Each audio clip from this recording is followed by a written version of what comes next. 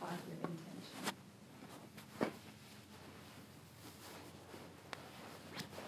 So just sitting with our spine straight.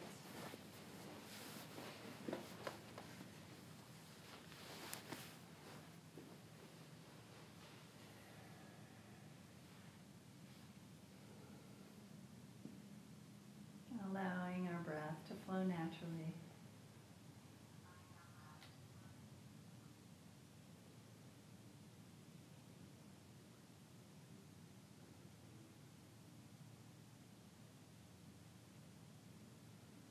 And then with your mind, just following the flow of the breath. Knowing when we're inhaling. Knowing when we're exhaling.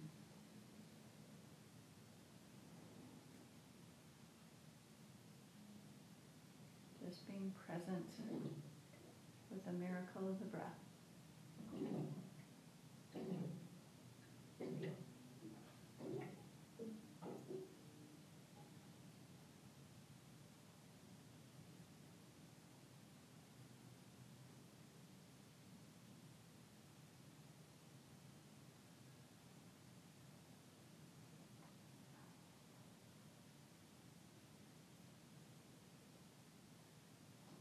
Also with each out breath, just allowing your body to relax further and further.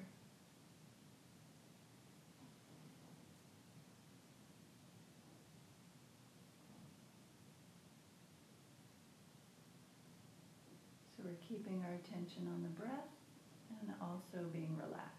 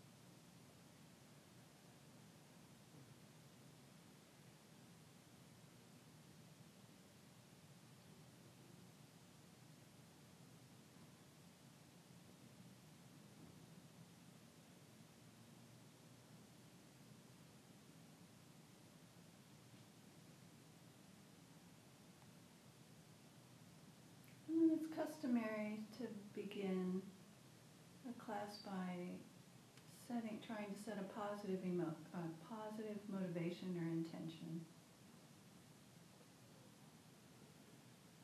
According to Buddhism,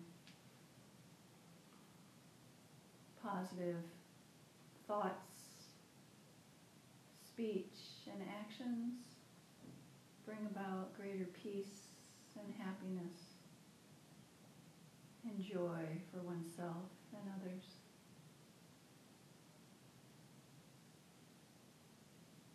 And negative thoughts, speech, and actions bring about more pain and confusion and suffering for oneself and others.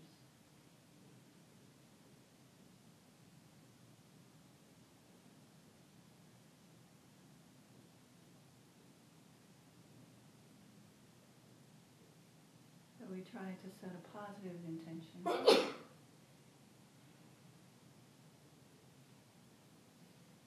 To increase peace and happiness and joy in oneself and others.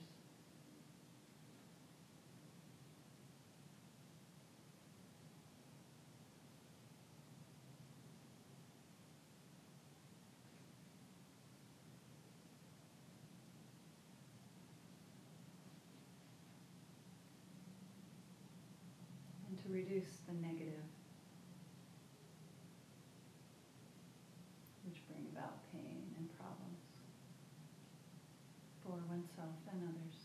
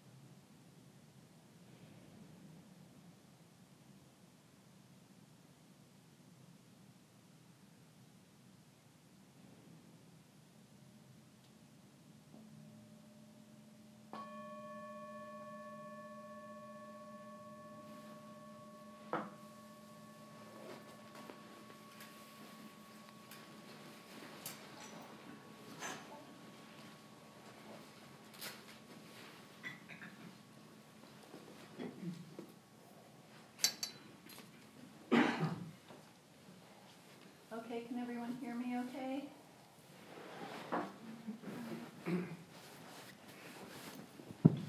So tonight is class 2, the emptiness series, the 4-class emptiness series.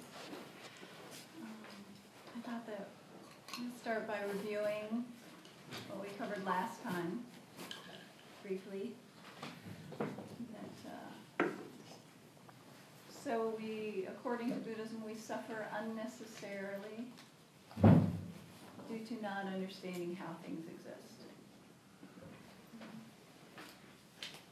That really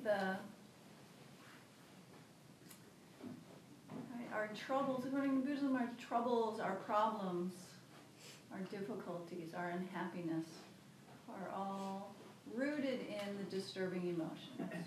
Rooted in our anger and hatred, rooted in our obsessive minds, our obsessive desires, our dissatisfaction, our anxiety, our worry, our jealousy, our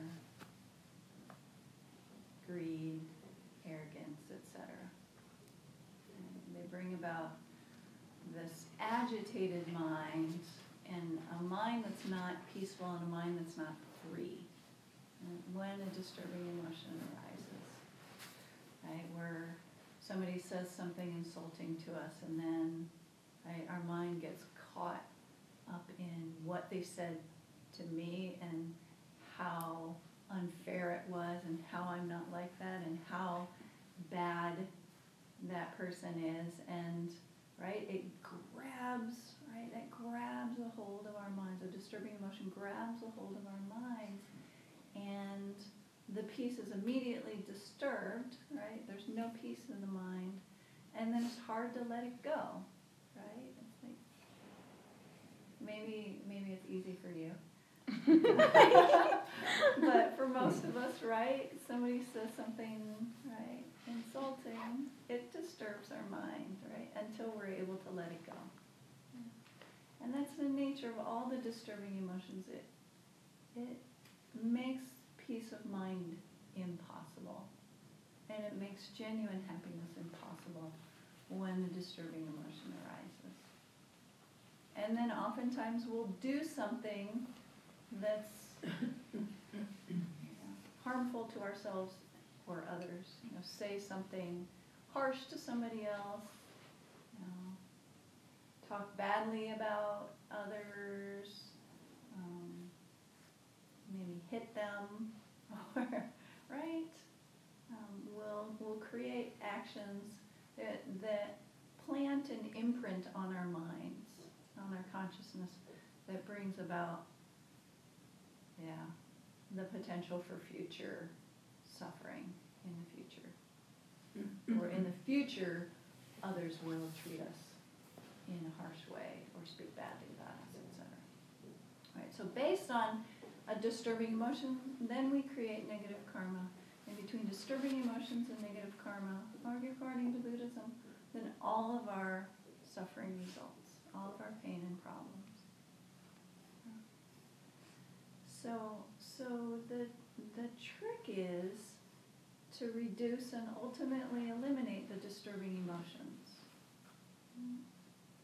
Because if we eliminate the disturbing emotions, then by the way, the negative actions, the negative karma won't be created, right? We won't speak harshly if we're not, right? If I'm happy and joyful, I'm not going to speak harshly to others. Right? So naturally, the negative karma falls away if we reduce or we stop the disturbing emotions. And the disturbing emotions, there are many different antidotes, different ways to counteract the disturbing emotions. But the only way to remove them from the root is to realize emptiness. So the disturbing emotions are all based in some sort of misconception.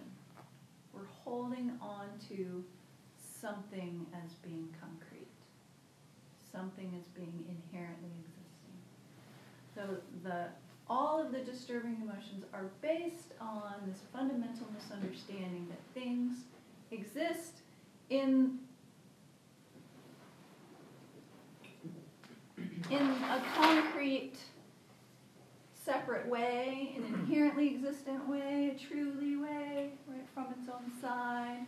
We put up this list last time, objectively in and of itself.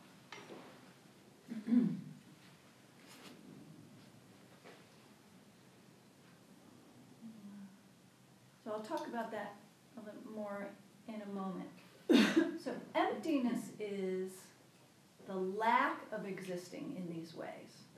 These ways, being inherently existent, truly existent from its own side, etc., things do not actually exist in this way. But we innately believe that they do. We innately grasp at things as existing this way. And due to that, all of the disturbing emotions arise. And then all of our suffering arises. So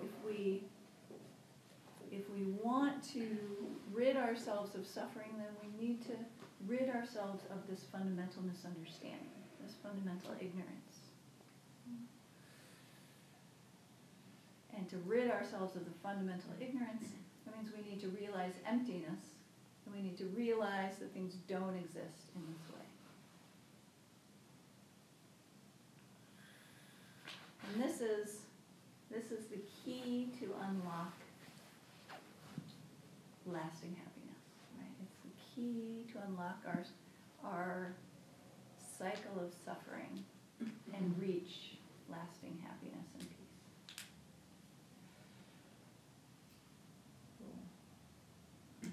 So we talked about, okay, well, what does it mean for something to be inherent existent, right? Maybe you think, well, I don't think anything inherently exists. I never even heard of that word before. I don't believe that, right? Maybe not in so many words. But there's this innate way that we grasp at things. Yeah. So, right? We tend to think that there's this kind of objective reality out there that we're just passively experiencing, right?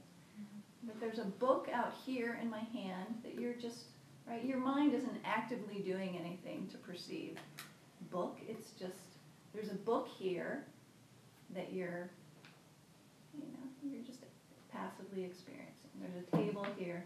There's a person here. From its own side. From here, that's kind of projecting its image to your eyes. Right? And then you're just passively experiencing that. Right? That's the way we think everything exists. Yeah. There's a book, there's this table. Yeah.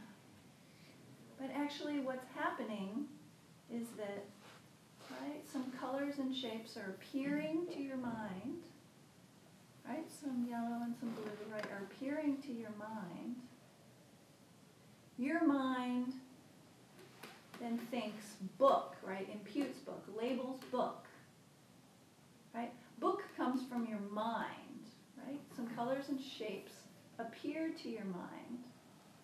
You labeled book because at some point in your life, you learn that this is what we call this thing, right? In our culture, we call something that looks like this a book, right? So book comes from your mind, and then the next moment it appears back as if it really is a book, right? It really is a book from here, right? It's properly labeled as a book, but this in and of itself is not a book.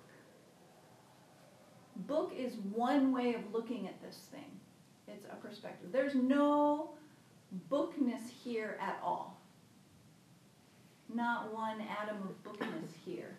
Book came from our mind. Book is a convention, right? There's a worldly agreement. There's an agreement in our society, right, in this place, in this time, to call this a book. There's no bookness here at all. Book is just an agreement. It's a convention. Am I making sense? Mm-hmm. Okay. Do you agree? Mm-hmm. Maybe. All right. Just like the A, we talked about last week, right? The A, the 3 lines, right? A. There's no A. It's the right marker. Right. There appears to be an A right here. Like I'm pointing my finger at an A. Maybe that's too low, but anyway, But A is, right, something we learned, right? Something, right, when the Roman alphabet was created, then we were all trained that this is an A. Yeah. But there's no A, there's nothing inherent, there's no A inherently in those 3 lines. A is just a convention, right? So, everything without exception is like that. There is no existence there's no cup from the side of this thing. There's no table from the side of this thing. There's no person from the side of this. There's no attractiveness from the side of any object or food or person. And there's no ugliness. Huh? I said, now you're pushing it. Right, we see, right, that's right. It's so useful, right, to go through examples because, we're like, okay, I got the A. I'm in agreement with the A. I can agree with the book and the table. No problem. When we start talking about people, right, we have strong opinions about people, right? And food and things like that, right? And then we start saying, no. Okay, I'm in agreement that this book doesn't exist from its own side, and the A doesn't exist from its own side. But don't tell me that chocolate is not delicious from its own side. Or, right? Or, yeah, that annoying person at work isn't annoying from their own side, right? Well, they are. But even annoying people, right, are not annoying from their own side.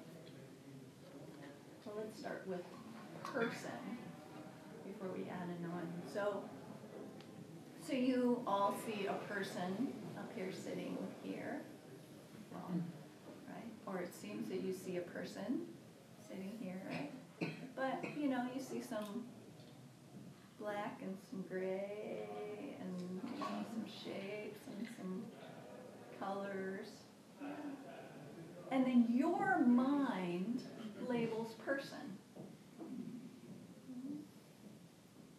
Your mind actually sees only a few shapes and colors. And then your mind labels person, and your mind overlays what you see with the image in your mind. We overlay, yeah, you see a few shapes and colors, and then you overlay that with a whole person, right? An image of a whole person. You're assuming that there's a person here, right? That if there's a whole person. You're assuming that there's a back of the head, right? You don't see it. Right? So we get a few clues, we get a few shapes and colors, and then you overlay that with the image in your mind. So your conceptual mind labels, thinks person, and then overlays that with person. And a whole bunch of other things, you know, adjectives, right, whatever we think about that person, right? Oh yeah, that's that, right, annoying person, or that's that nice person, or that's that, you know, confusing person, right? Or, yeah. But person came from your mind. And if you think annoying, right, you overlay those colors and shapes and those sounds with the image that came from your mind of annoying, and you put it on top of the person. Annoying came from your mind, right? There were some shapes and some colors and some sounds. And then the label annoying comes from your mind. There's no annoying, certainly no annoying here sitting on this cushion. Sorry. Maybe on some, no, I'm just kidding. But there's no annoying from the side of the person. Annoying comes from the mind, right? If, based on what our preferences, what we want, and what we like and what we don't like, then we label annoying if we're not getting what we like. Okay? When we're not getting what we want, then we label annoying, and then we put it on that person when we think they really are annoying from their own side. Whereas annoying came from our mind and didn't come from the side of a person at all. My teacher, what was the word saying? I would say, at all, yeah. But that is hard. Yeah, it's hard.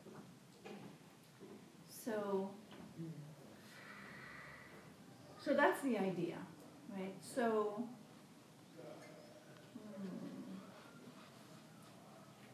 we have to start with the book and the table. We don't tend to have a lot of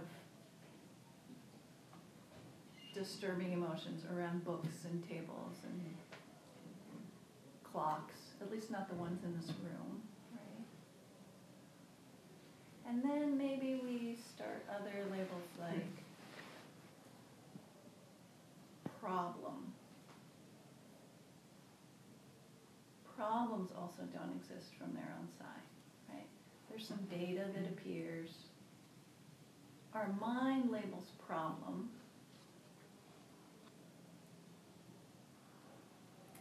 And then the more we sink into that label, problem, oh, that's a problem, oh, that's really a problem, it starts appearing as if it really is a problem. And the more it feels like it really is a problem, the more our mind becomes disturbed. Yeah, the more agitated our mind becomes. Also, we may, and let's say we're at the grocery store and there's someone who cuts in front of us in line, or maybe they're talking too loud on the phone, or being rude, right? And we may label them, oh, they're rude.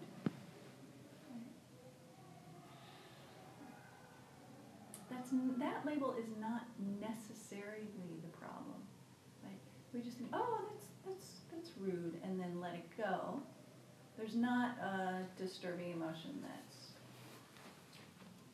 been introduced yet.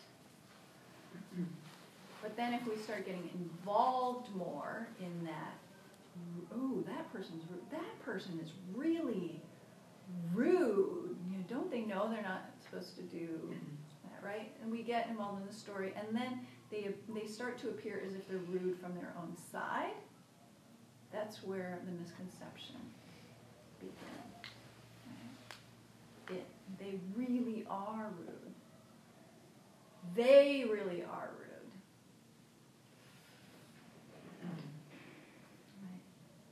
Rude came 100% from our mind. We perceived some data, and rude is what we label. Rude, yeah. And rude doesn't exist out there in that person. Rude comes from our mind.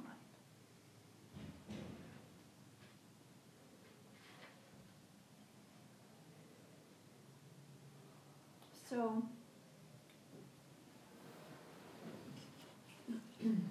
the Dalai Lama, we're going through how to see yourself as you really are. So he says it's very important to understand this process of something appears to us, then we label it, and then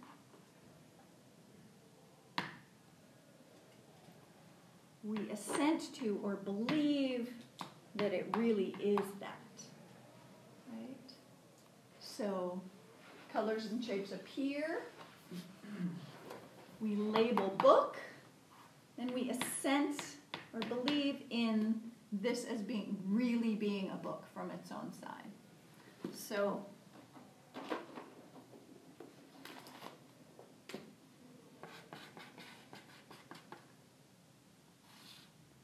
this is where our fundamental ignorance begins. Right? The fundamental misconception begins with assenting to or believing in the label, believing that it really is that, from its own side. Not, oh, that's just something I'm calling it, right? If we think, oh, that's just something I'm calling it, there's no problem yet. Or, well, there's not the fundamental ignorance yet. But then believing that it really is that is the problem. Okay? You got it. You realize everything. Okay, so far. Yeah. Can you label something and use it as it's supposed to function and not assent and believe? Yes. Okay. That's the idea. Because we try to stop it before the assenting and the believing. that you can use it. So like every time I get in my car and use my car as a car, I'm not assenting or, I mean I am because of my mind, but I can still use it to get places and not assent or believe Yeah. that is a car from its own side. Yeah, I'm gonna go into that a little bit more. Yeah. So. Okay.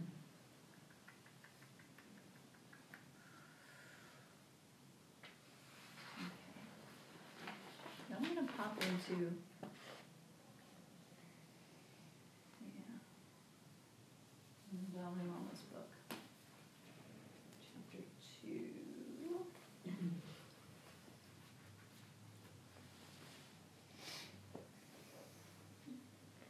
So, yeah. So in chapter 2 on page 32, if anybody wants to follow along in his book, the Dalai Lama says that our senses contribute to our ignorance. So, so to our eyes, our ears, our nose, our tongue, right, etc. Things seem to exist inherently in their own right, from their own side, right? Things seem, right, the book seems to exist. To your eyes, it seems to exist, right, from its own side. So there's this appearance, which is one of the reasons it's so difficult to realize emptiness, is because everything appears that way. Because this is all happening, like, right now. These three, appearance, labeling, and believing. That's why. Because I look at that and it's like all there already. It's not like I'm... Yeah, it's and going even slowly before where I that, see the labeling, this thing, yeah, I mean, yeah, this all happens very quickly, it's true. And even before, so if we do this with book, right, colors and shapes, we label book, it appears back as if it's a book, and we assent to it, we believe it's a book. So that happens really fast, and it appears as if it's a book from its own side. But even before the book, before we label it a book, the colors and shapes appear as if they exist from here. And also, similarly, the colors and shapes don't exist from here. Yeah, there is no yellow and no blue here, right? We have a certain physiology where we see, these, wavelengths of light as blue and yellow, but there's no blue and yellow here, right? And someone with a different physiology would see something different, yeah. And also, another aspect of inherent existence is that things seem, right, to exist as these concrete, separate, discrete things, right? That, right, there's this person that's separate from this book, that's separate from the floor, that's separate from the table, that's separate from the flip chart. Sorry, I didn't mean that. Right, as if these are concrete, discrete, separate entities, right? Just that appearance is incorrect. That appearance that there's this self-contained thing that's separate, right here, that's separate from this, that's separate from that. So even in the first moment, there's a mistake in that everything appears as this concrete, separate, inherently existent thing. All right. So I know you're not going to get this 100% right now, but we'll just get what we can. Yeah. All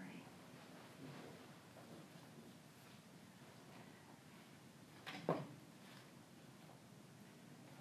So You're saying that they appear to exist as if they are separate entities? Is that what you're saying? a concrete, separate, like discrete entities. Okay. Yeah. Yeah. When in fact, and we're going to talk about this more, right? There's an interdependence, right? Things exist, right? This thing seems to be an object in and of itself, a concrete thing, right? Whereas, like we talked about last week, it's a process, right?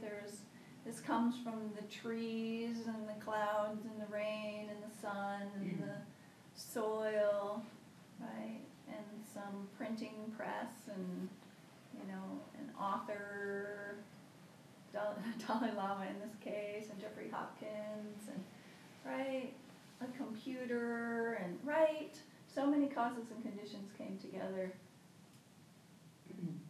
Right, this thing got published and printed, and then we call it a book, and then it will gradually disintegrate and then become kindling for fire, right, eventually. So it's not and it's something that's changing from moment to moment. It's a process, right? We're concretizing it into this concrete, independent thing, and it appears that way.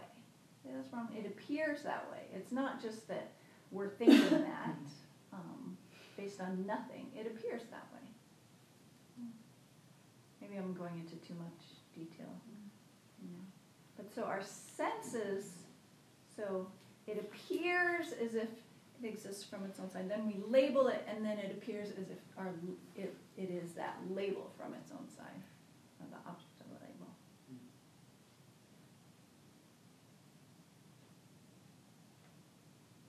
I can kind of notice that since I've been studying, when things are far away, and I can watch my mind like try to label something that's too far away to really see, and you know, it's like, oh, is that a dog, or is it a raccoon, or is it a cat? And like, I can watch my mind kind of trying to like slap a label on it, and then as it gets closer, I get closer. I can. Where before, I think I would just see that and be like, oh, there's just too far away to tell. Mm-hmm. But now I can kind of like actually see my mind like reaching and trying to label it. Yeah, yeah. And it's really helpful, right, when you see something that's not, an object that's not really clear initially, and then you see your mind actively trying to label it. Mm-hmm. Yeah, and it's kind of, it can even be frustrating sometimes when you can't figure out the right label.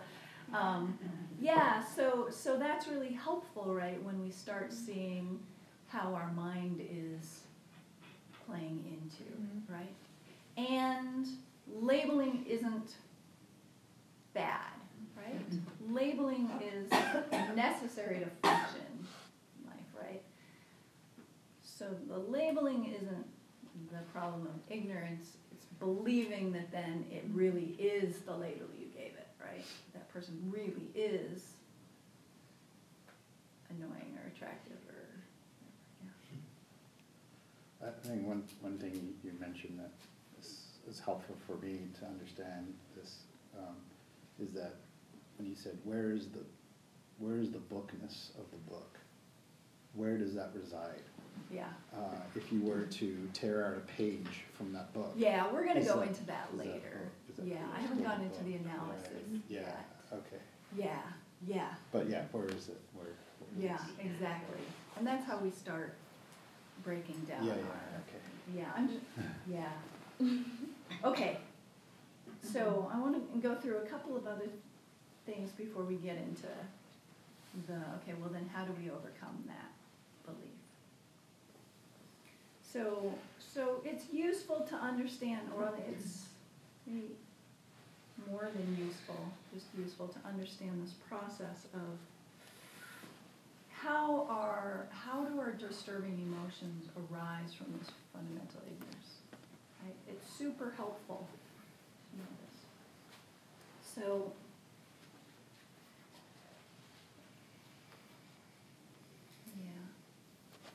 the Dalai Lama talks about another step besides after assenting, believing in like committing to the truth of that. Not only is that person annoying, but that is true and absolute and right, right? And that's when the disturbing emotions really come into play, right? Is not only Is that person annoying? They are really, truly annoying. That's the truth. And if anybody disagrees, they're wrong, right? Or we see this in, dare I say the word?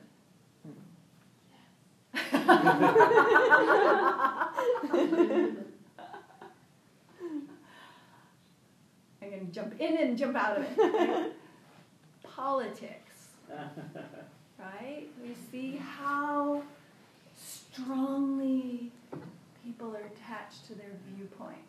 Like, that's their viewpoint, and it is right, and if anybody disagrees, then they're wrong, absolutely wrong, and the more they commit to the truth of that, right, and they might troll other people and insult other people online, and, even, right at the extreme, like being willing to kill people who believe in something different than they do, right?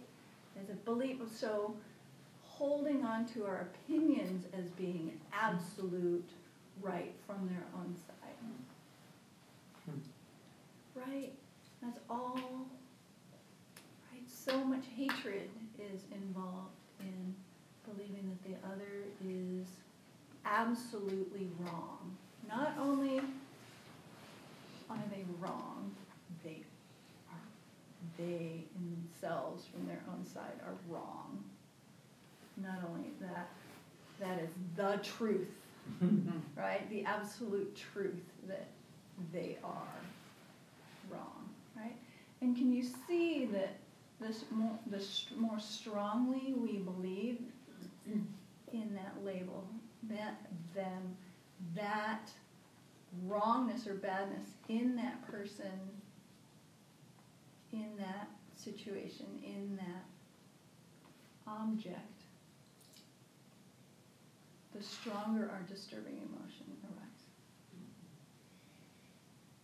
And I think that, I'll just give one more example, and I think that I've probably given this example before in class, because I think about this when I'm at the grocery store. Going down the aisles. And so the down the aisle says, okay, so first, you encounter an object and you recognize its presence, the presence of the object, right? You're going down the grocery store aisle and you're recognizing the presence of the objects. And there's no disturbing emotion that is arisen yet. Second, we pay more attention to one of those objects, labeling it attractive, and then thinking, oh, that really is attractive, right? That really is attractive. And then the next step, the mind, right? He says it adheres to that, and then desire, in that case, desire can arise, right? So I think about that, walking down the grocery store aisle, and then chocolate appears. Right? And there's all of these objects, right, in the grocery store, right, on all the shelves. But then suddenly, right, the chocolate calls out, right? Appears more vividly to the mind, right? And then deliciousness appears to be calling, right? It appears, right? It's like there's all of these objects, and then there's like this chocolate that's in relief, right? The attractive, the delicious object that's appearing more strongly. Right? And then the more we think, delicious, it really is delicious, and then the more the desire arises, and then if it's strong enough, then we grab the chocolate and stick it in our cart. So you see how the desire, right, comes from seeing the attractiveness in the object itself. not just labeled as attractive, but it really is attractive or really is delicious. Okay? And the more we think about how it really is delicious, then the more likely, right, the more desire we have and the more obsession we have in our minds about it. And then we might eat too much chocolate, and then we might get sick, or maybe we might get diabetes, and right, it becomes a problem. Okay. And then, yeah. And then when the self is involved, then, yeah, I'm going to actually bring up the self next. Was there a question with what we've covered so far?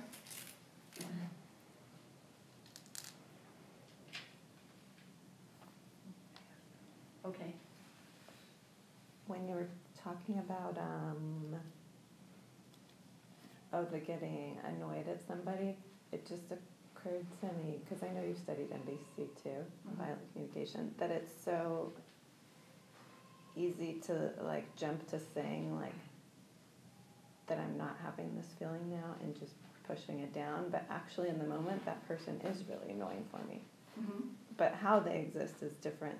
So I was just thinking that it's like so easy to just jump to like, no, they're not like that, and denying what's happening and like pushing it or something down. Yeah, yeah. As opposed to like, I mean, I think that's why we grasp it so strongly, because we feel it strongly. It is happening. There is like a feeling coming up.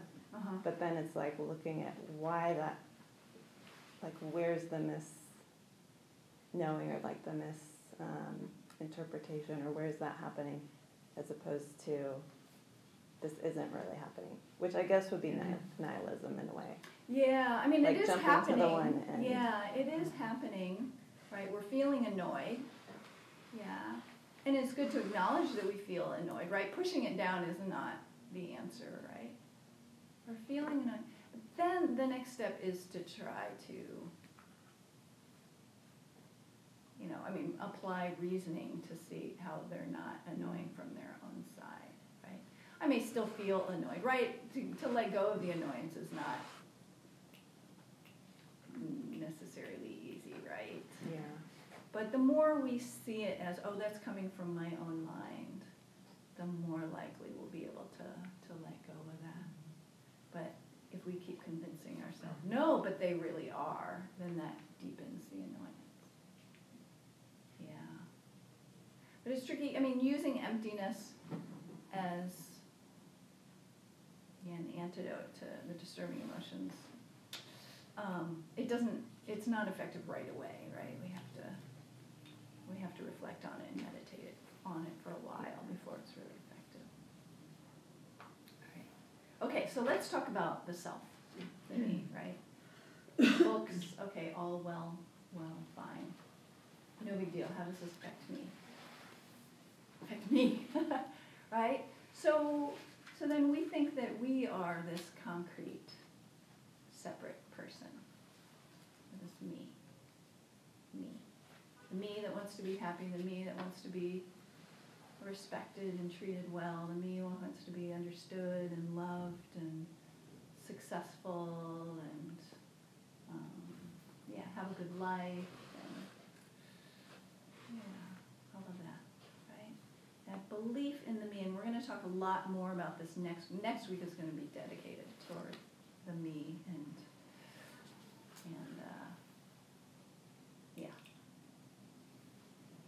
so we believe that there's this concrete, separate me. There's a real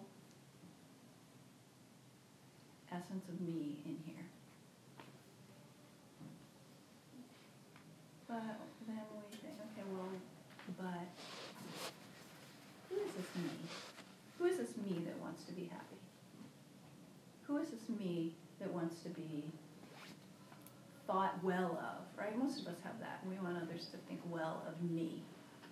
So, who is this me who wants to be thought of? Is it the body? Is it the head? Is it the hair? Is it the ears? Is it the brain, etc.? etc. Right? If there's this real concrete me here, we should be able to find it. So is it one of the parts of the body? Is it the mind? Right? The body is changing from moment to moment. The mind is changing from moment to moment. So what is this real me? Yeah. We think that there's this me, right? If somebody insulted me yesterday, I think, you're right, there's still the same me here that was insulted yesterday. Okay. What does that mean? So we'll explore this issue much more next week. But, right, so we think that there's this concrete separate me, and then based on that, we're trying to find happiness for me, right? We think that we're separate. Happiness for me, comfort for me, success for me, right? Attachment to objects and people that bring me happiness, aversion to objects and people and situations that bring me pain or interfere with my happiness. So that all, right, and then attachment arises, aversion arises, anger arises, jealousy arises, right, all the disturbing emotions arise, based on believing that there's this concrete separate me. This me arose from sperm and an egg, and our education, and the food we ate, and the air we breathed, and all of the friends we've had, and the TV shows that we've watched, and the books we've read, and this me is not this kind of concrete separate thing, right? If we had a different upbringing, right, we lived in a different culture, we had a different family, right, we would be very different people. Right? We are a composite of our experiences.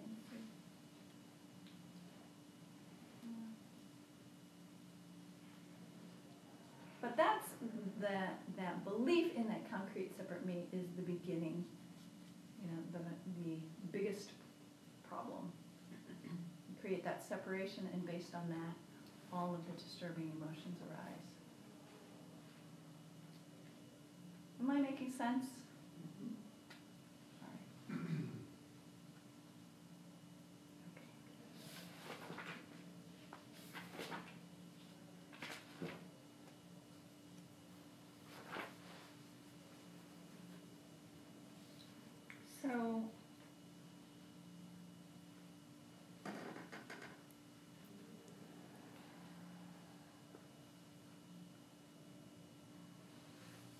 So the Dalai Lama talks about how in order to overcome our disturbing emotions, right, we need to overcome this fundamental misconception, this fundamental misunderstanding. And we need to overcome this fundamental misunderstanding by looking at our minds and seeing how we are believing in inherent existence. We are believing in things, very instinctively, right? Not consciously necessarily, but we're believing very innately, instinctively throughout, like 24/7, every day, day after day. We're seeing things as existing in this concrete separate way, in this inherently existent way. We're believing that, and then we're basing our whole life on this belief. So we can only get rid of this misconception by looking within our minds and our own experience. And then we need to give up those, once we see those false beliefs in our minds, then we need to give them up. We need to eradicate those false beliefs in order to counteract the disturbing emotions. Right? So it's not, he says, it's not a matter of just withdrawing our mind from objects, right? It's not just a matter of, oh, okay, well, I just won't think about it, and I'll just meditate on my breath, right? Or I'll just meditate in space, right? Those are great meditations for calming the mind, But they in and of themselves are not going to remove our ignorance. Right? They're not going to remove this fundamental misconception, right? Like, yeah, a lot of times people just want to sit in meditation and calm the mind and bliss out and think that's it. And that's great, right? And when we go back into the world and that person insults us, we'll get annoyed again, or we'll get angry again, right? Because we still believe that they really are, right, wrong or annoying, and we think we still think we really are this permanent thing that's being insulted. So we need to meditate on the mistake that we have and realize that things don't exist the way we think that they do, right? It's like, right, if you think you see a snake in your garden, right, you can withdraw your mind and think, oh, well, isn't it a beautiful day, right? But it doesn't get rid of your fear of the snake by just changing what you're thinking about, right? Or by meditating on your breath, right? When you stop meditating on your breath, right, the fear of the snake will arise, right? Until you see, oh, that's not really a snake, right? Oh, that was just a piece of rope. Or, oh, that's just, something harmless, right? You only get rid of the fear by realizing the absence of snake. Okay? And here, we only get rid of our anger and our disturbing emotions by realizing that the object of those disturbing emotions doesn't actually exist. And that's the process of what we're doing here. And I say that's really important because I think in the modern day, there's a lot of different meditation techniques that claim to be realizing the ultimate truth, which are in fact just withdrawing the mind. Okay. All right, so after the break, we'll get into one of the reasonings. What time should we come back? About 10 minutes?